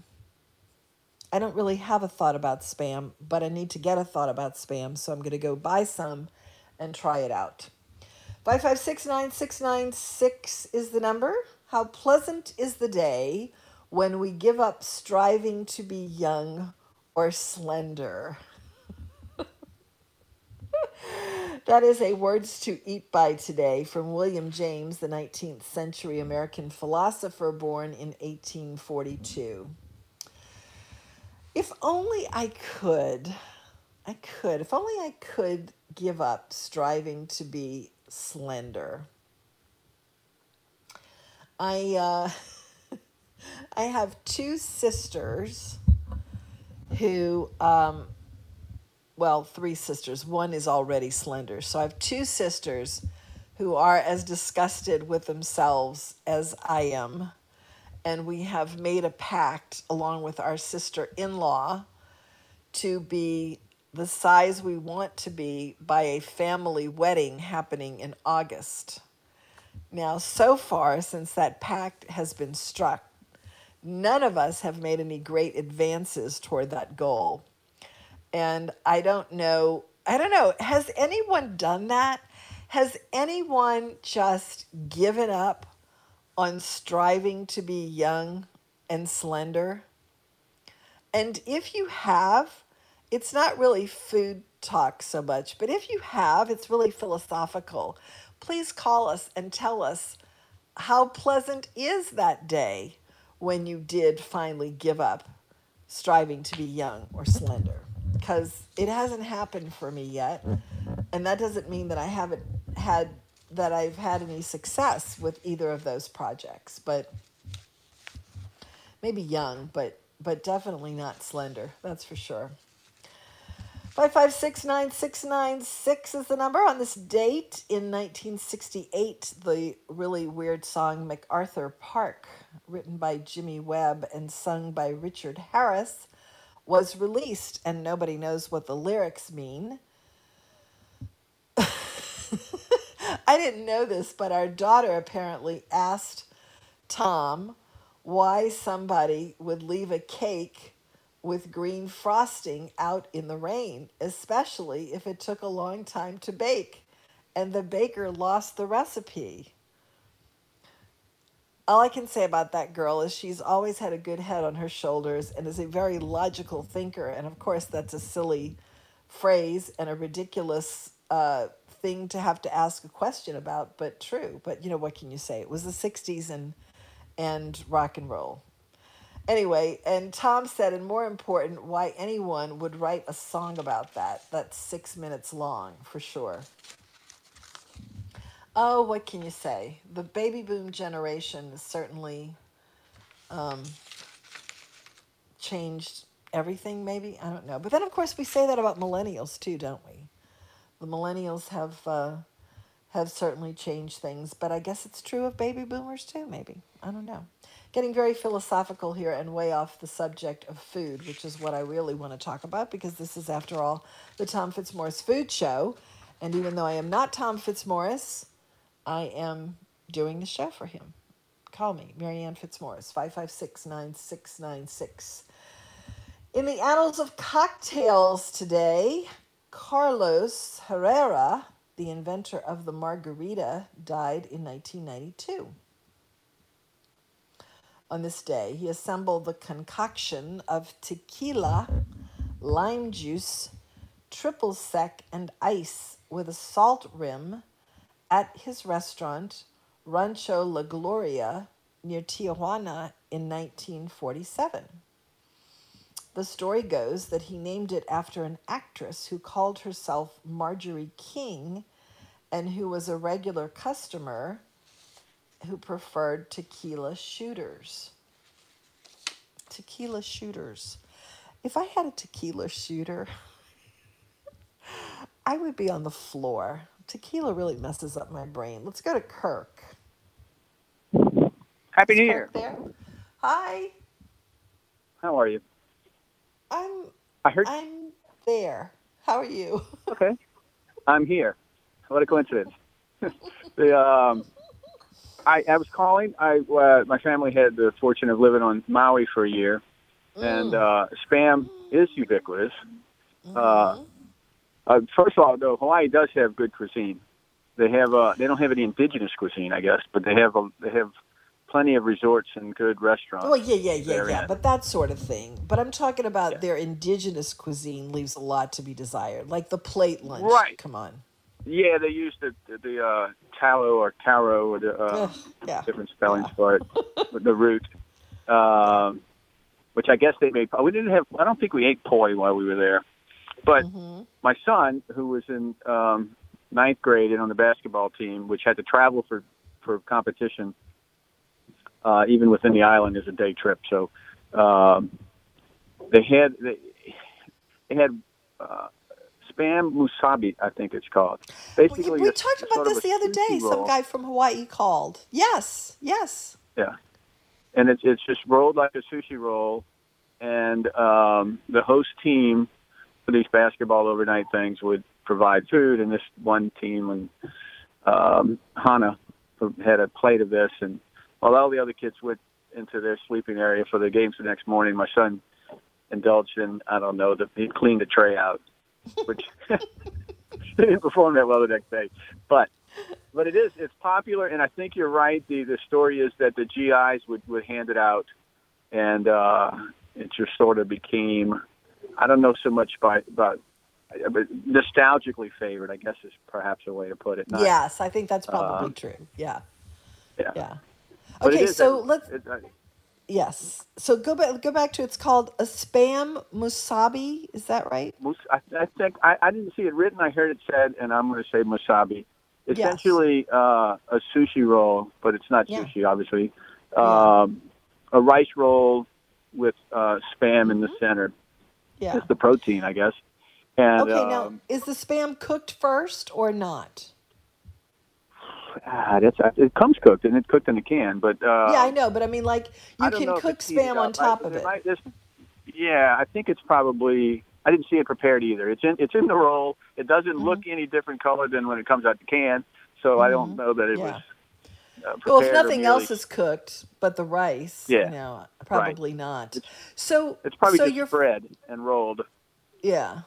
And sliced. So your family lived in Maui for a year. Tough break, huh? Yeah, there's a backstory to it. But was it hard to move back? Oh, it was for a school year. That was the plan, to go there for 1 year. And people say why, and then the answer is because we could, I guess.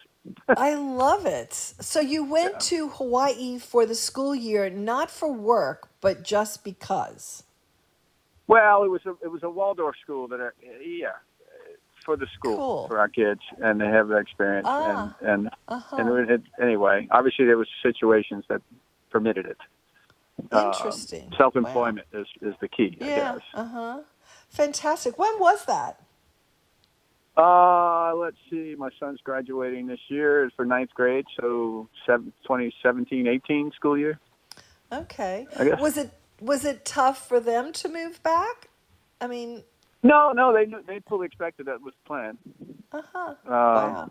No, that wasn't. No, it wasn't anything. We were there for the missile alert. I was mentioning that to somebody recently. I was back in New Orleans, and my daughter who's post college somewhere else texted, "Dad, did you see this?" Because it's an several hours difference, and oh my goodness, it was like alert, ballistic missile en route or something like that. Oh gosh. So did you make it to Mama's Fish House? Yes. So we were down the street from that. Oh, really? We went a couple of times, and it's got a wonderful setting. And yeah. It was a really great good. Price point. I've never. I don't know. Maybe I'm from New Orleans and spoiled, but nothing ever anywhere else overwhelms me. It was good. There's no doubt. It was very good, and the atmosphere is special, and the location is incredible, and Mama's Fish House, yes. I would say the bill is what affected me the most because I'd never spent $300 for lunch for 3 people before. Oh, my goodness. But it was extraordinarily good. It was extraordinarily good, I have to say. But yes, all the great food in Hawaii is the resorts, for sure. Yeah. I mean, if you're just I wonder how they did with the pandemic at a place like Mama's Fish House, because nobody was flying on or off the island, and most people that live on the island don't go there without company. Right. Yeah. Well, I'm sure it was a familiar story. You mentioned your $300 lunch. If I may interject one more. Just a couple of Saturdays ago, I was listening to you, and it's in the car, so I didn't have. But you were talking about Ruth Fertel's. It might have been the anniversary of her death, but and then you're also talking about $50 lunch, $50 meals, and being able to keep the table. And when I was in the mid '80s, I took an associate and a prospective client to lunch at. And I remember this bill because of what I did in error. We took them to Ruth's Chris, had whatever the standard lunch is, whatever the client wanted. I don't know if we drank. Probably didn't have drinks. But as a young, mid-20s, I was like, I'd have a tip 18%. And then we walked out, and my associate said, "Kirk, you realize you gave the waiter $18?"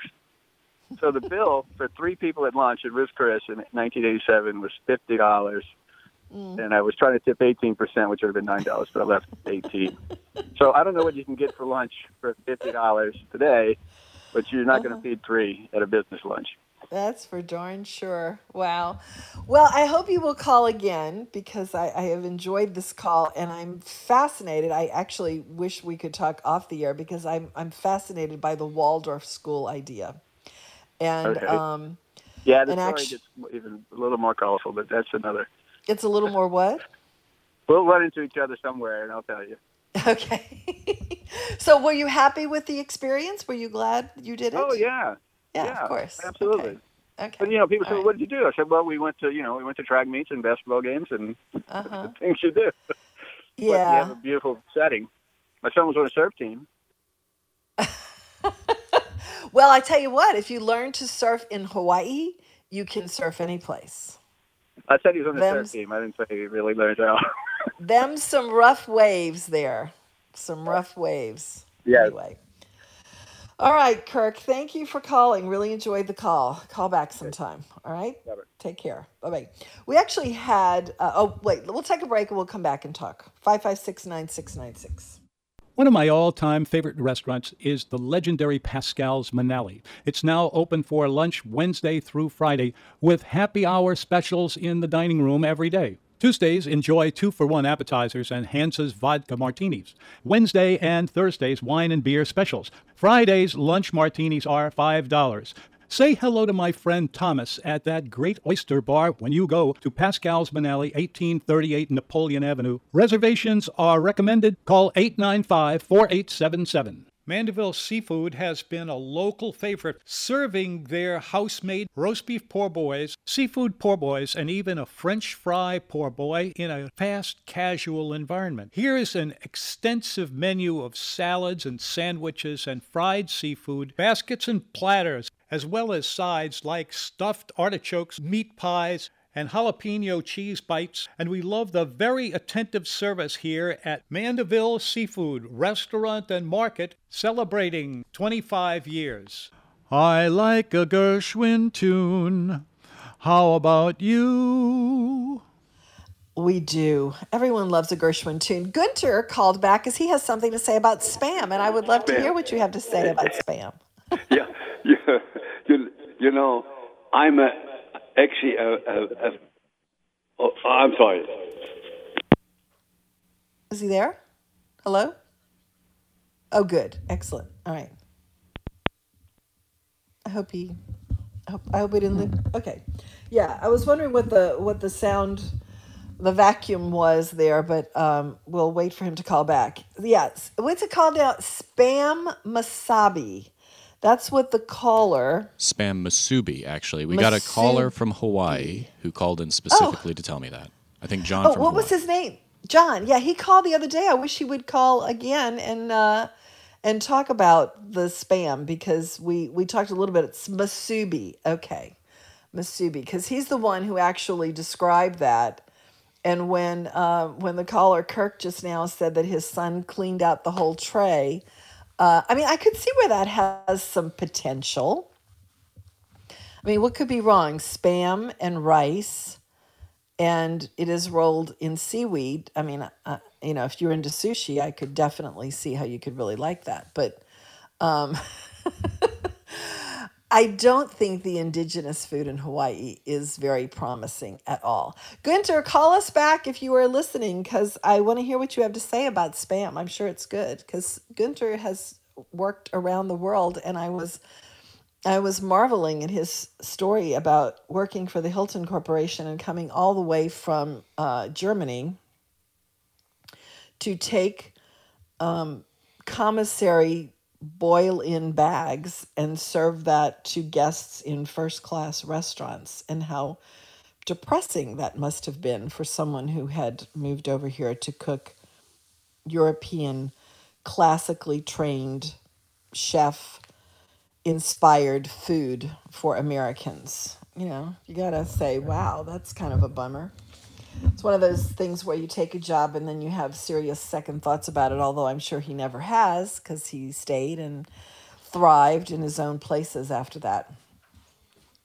5569696. I was talking about the margarita when we got the call from Kirk, which was a fun call about Spam. I'm going to, after this show, I am going to purchase some Spam at the store and have a report on Spam. Tom is going to get Spam for breakfast tomorrow.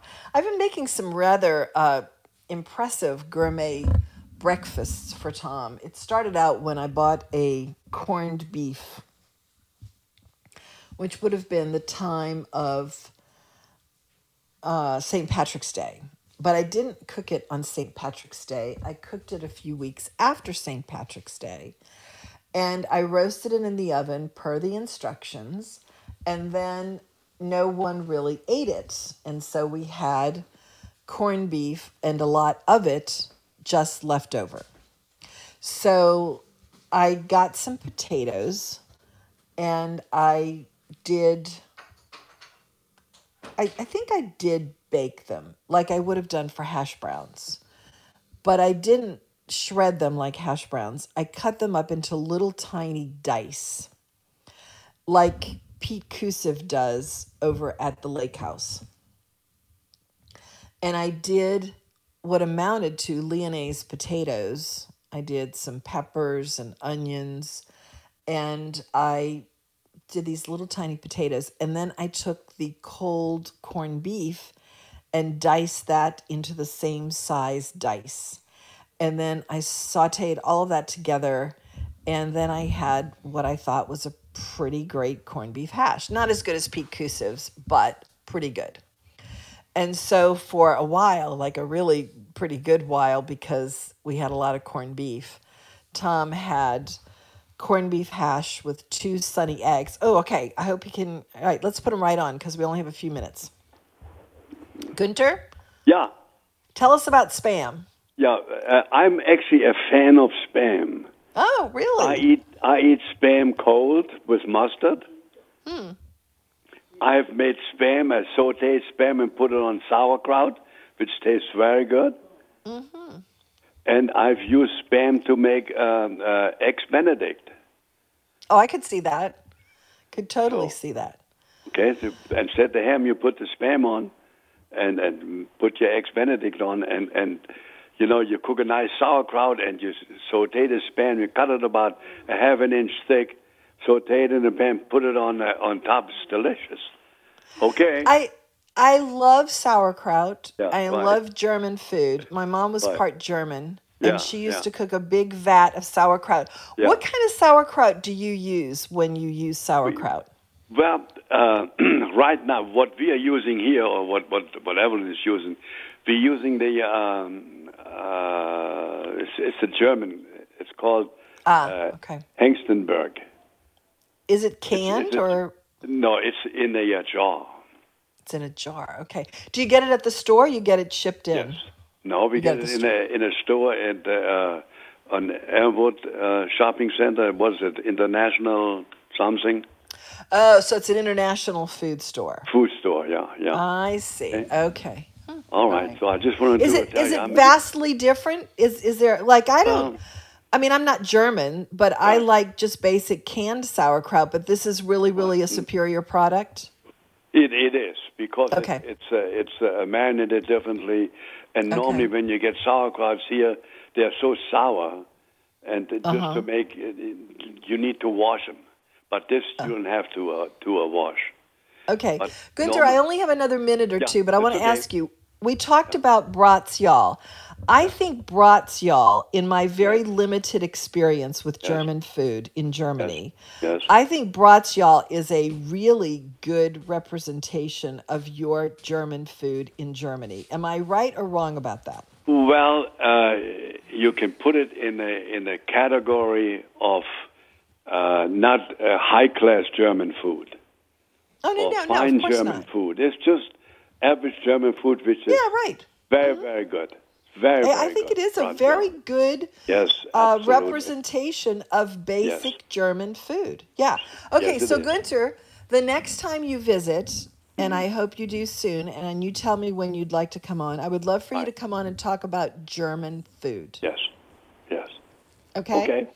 Text me when you want to come on again and talk about German food. Yes. All right? And I'm going out to buy a can of Spam. Yeah. Take care. Enjoy. Bye-bye. Okay, bye-bye. Who knew? Gunter Preuss likes Spam. Who knew it?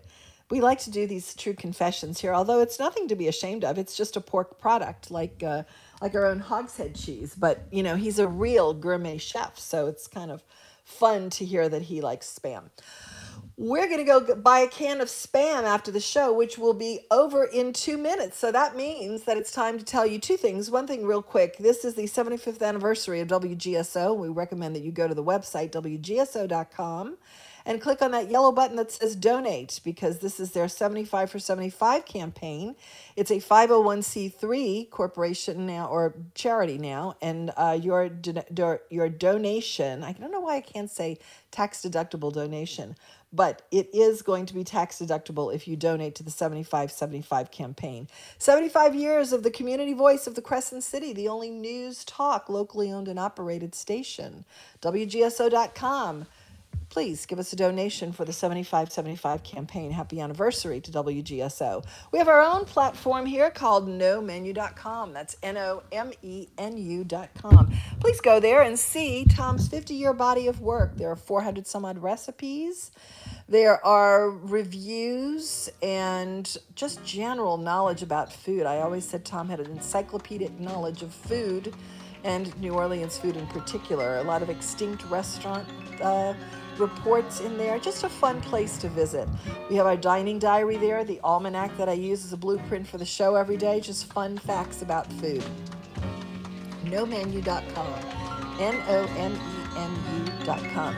Please subscribe, because you can get that into your inbox twice a week. If you subscribe to the newsletter, it comes twice a week to your inbox. Specials and things like that are around town available for you. We have our Instagram page at The New Orleans Menu. That's at The New Orleans Menu. Please follow us there on Instagram. Please tell a friend about the show. Simple radio app, downloaded free. Type in 990 New Orleans and you can listen. Tim McNally up next, Dine, Wine, and Spirits Show. It is 4 o'clock WGSO New Orleans. Brian Diaz here, host of the NOLA Drink Show. Join us every Friday from 7 to 8 p.m. right here on WGSO 990 AM, New Orleans, Louisiana. The president's support for Israel's security, for its legitimate right to defend itself, and its people is fundamental and will never waver. During a briefing, White House Press Secretary Jen Psaki condemning rocket attacks from Hamas. A U.S. senator claims Dr. Anthony Fauci is engaged in research that could lead to another pandemic. You're fooling with Mother Nature here. You're allowing superviruses to be created. It's very dangerous. I think it was a huge mistake to share this with China. During a hearing on Capitol Hill, Republican Senator Rand Paul of Kentucky blasting Fauci for what he said was ongoing research in the United States where deadly viruses are created for pandemic research. Your final numbers on Wall Street at the closing bell, the Dow plummeting 473 points, and you're listening to USA Radio News. Maybe you've heard about Medi-Share and you know what it is. It's the affordable alternative to health insurance, but you've wondered, can I really save a significant amount of money on my monthly health care bills? And the answer is an emphatic yes, you can. You can save a lot of money, whether it's just for you or for an entire family. Medi-Share has an option for you. In fact, the typical family saves $500 a month switching to Medi-Share. And it really is the gold standard when it comes to healthcare sharing. You get free telehealth services, you get a huge network of doctors, you get great customer support, and you get the sense of security that comes from being a part of 400,000 people who share not just each other's medical bills, but purpose too. Medi-Share is a community of Christians who pull together and pray for each other, which is very refreshing right now. If you want more info, it's so simple. You can get a price within 2 minutes. Call 844-34-BIBLE. That's 844-34-BIBLE. 844-34-BIBLE.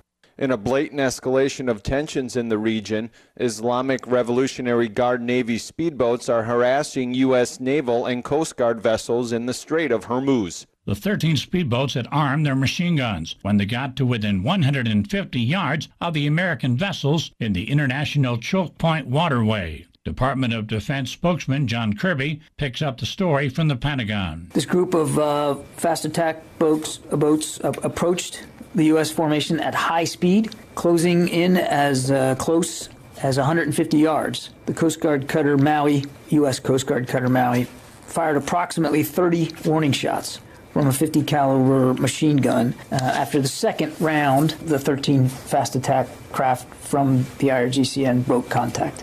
From the USA Radio News Texas Bureau, I'm John Clemens.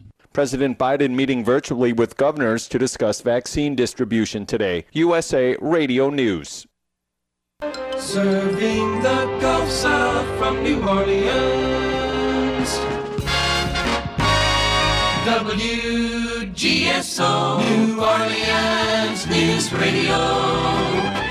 WGSO. Celebrating 75 years, we are the community voice of the Crescent City. WGSO 990 AM. The Sazerac House is now open at 101 Magazine Street at the corner of Canal and Magazine in the heart of downtown New Orleans. You're cordially invited to experience timeless traditions and history that's worth repeating. Enjoy complimentary self-guided tours, interactive cocktail exhibits, spirit tastings, and experience the production of Sazerac rye whiskey and Peychaud's bitters right on site. And don't miss the Sazerac House's retail store with one-of-a-kind gifts and novelties sure to please anyone. For more information, visit www.sazerachouse.com. More rains tonight, locally heavy. Same for the morning tomorrow. They'll be diminishing, hopefully, for the afternoon. The watch of flooding conditions will be in effect for this afternoon today through midday tomorrow, where we're expecting some improving, finally, with the last of the series of disturbances hopefully to move on, diminishing the chances to scattered activity for the afternoon tomorrow and tomorrow night. Spotty activity yet for Thursday, but finally sunshine is coming back Friday, Saturday, and Sunday with more comfortable mornings with some low humidity. The 41st Annual Harrison County Gem, Mineral, Fossil, and Jewelry Show featuring jewelry, rocks, gems, beads, fossils, minerals, displays, demonstrations. Come and stump the experts. Exhibits, hourly door prices. Saturday, May 15th, 9 to 5. Sunday, May 16th, 9 to 4. $5 for adults, kids 10 and under get in free. Joppa Shrine Temple, Shriners Boulevard, Biloxi. I-10 will market exit number 41 North, GulfportGems.org.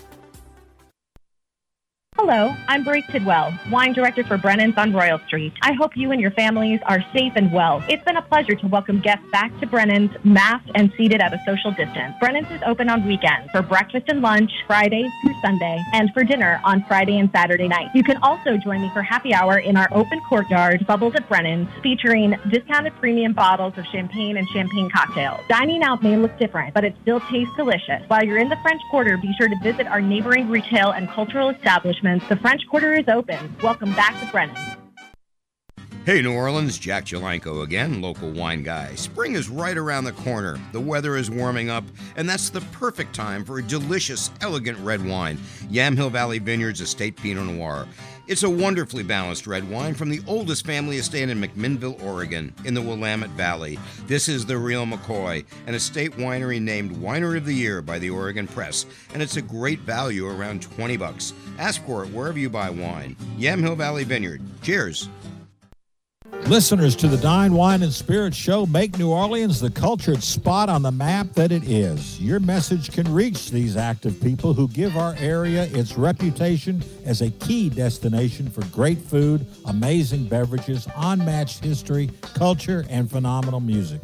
These are the people who deserve to hear about you. Call WGSO at 522-5461 and let's get you and your message on the air, on the road to sales success. This is Bob. Grand Cru is a unique wine and spirit store in the Marigny at 2305 Decatur, right off of Elysian Fields. Do you love whiskey? This is Terry. You will find spirits that you need to make your favorite specialty cocktails. A classy place with a neighborhood vibe. Join us for free tastings every Thursday night. And all of our bottles are available at our online store at GRANDEKREWE.com. That's Grand Cru. Find us at the corner of Marigny and Decatur. Call 309-8309 for more information. Hello, I'm Brie Tidwell, wine director for Brennan's on Royal Street. I hope you and your families are safe and well. It's been a pleasure to welcome guests back to Brennan's, masked and seated at a social distance. Brennan's is open on weekends for breakfast and lunch, Friday through Sunday, and for dinner on Friday and Saturday night. You can also join me for happy hour in our open courtyard, Bubbles at Brennan's, featuring discounted premium bottles of champagne and champagne cocktails. Dining out may look different, but it still tastes delicious. While you're in the French Quarter, be sure to visit our neighboring retail and cultural establishments. The French Quarter is open. Welcome back to Brennan. Hey, New Orleans, Jack Jalanko again, local wine guy. Spring is right around the corner. The weather is warming up, and that's the perfect time for a delicious, elegant red wine. Yamhill Valley Vineyards Estate Pinot Noir. It's a wonderfully balanced red wine from the oldest family estate in McMinnville, Oregon, in the Willamette Valley. This is the real McCoy, an estate winery named Winery of the Year by the Oregon Press, and it's a great value, around $20. Ask for it wherever you buy wine. Yamhill Valley Vineyard. Cheers. Drinking wine, drinking wine, man, that's what to me. Look out there. Drinking wine, blackberry, port and sherry, half and half, white boat, wine, let it roll. Oh, drink that, man, drink it. Welcome to the New Orleans Dine, Wine, and Spirits Show, your daily opportunity to hear what's going on in the world of beverage and dining in New Orleans and around the world. Your host is Tim McNally. Tim welcomes your phone calls and your questions. Call 504-556-9696. Now, here's your host, Tim McNally. All right, let's take it away here. I hope everybody's doing well this afternoon because it is an absolutely beautiful afternoon, and 76 degrees out there in the city of New Orleans, and we do have a chance of precipitation, but it isn't going to be anything that's going to drive us crazy tonight. We are, Henry, still got good audio on the mic? Okay. So we are looking for more rain tomorrow, which is not good news, but it seems to be the way it's working.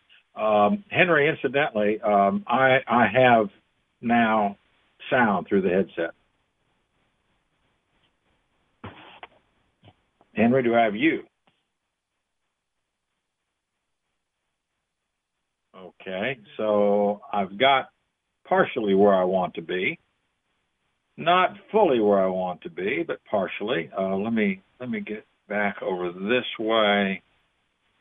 Hello, we're test 1, 2, 3, 4. Henry, I've got what I'm looking for. So you'll let me know that the station is there. You're good. You're good. Okay. So I think whatever the issue was magically went away, which too often when I fool with electronics is what happens. But we are. I think we're back to good here, and I'm thrilled with that. All the levels look good, and so there we are. Any rate, let's get back to this weather thing because this is really important. We are still in a flash flood warning, and we will be through midday tomorrow. So be aware of that. A lot of the underpasses around town have gone under, and there are barriers in front of them for a reason. Do not go around those barriers. If the barrier's off to the side and there's another lane open, they feel like that's a pretty good deal. But the problem we're going to be having here over today, I think today we're okay, but going into the evening and then getting into tomorrow, I believe we are going to, unfortunately, have more rain tomorrow. We don't need it. The rest of the week, Thursday, Friday is going to be gorgeous, and don't worry about it and all that. Temperatures are staying the same, although we're getting a bit of a break today because of that rain this morning, but we're at 76, and it looks to be kind of it is a pretty day. If you discount the rain we had in the noon hour, unfortunately, but there it was. So I hope you didn't get caught up in it, and I hope that everything in your regard is staying somewhat dry. We are going to... Henry, are you calling me? No. No. Okay. Well, then can I disconnect on the phone? Yeah. You sound great. Keep talking. It's distracting. So I'm going to let me see. Hang. Maybe I already was disconnected on the phone.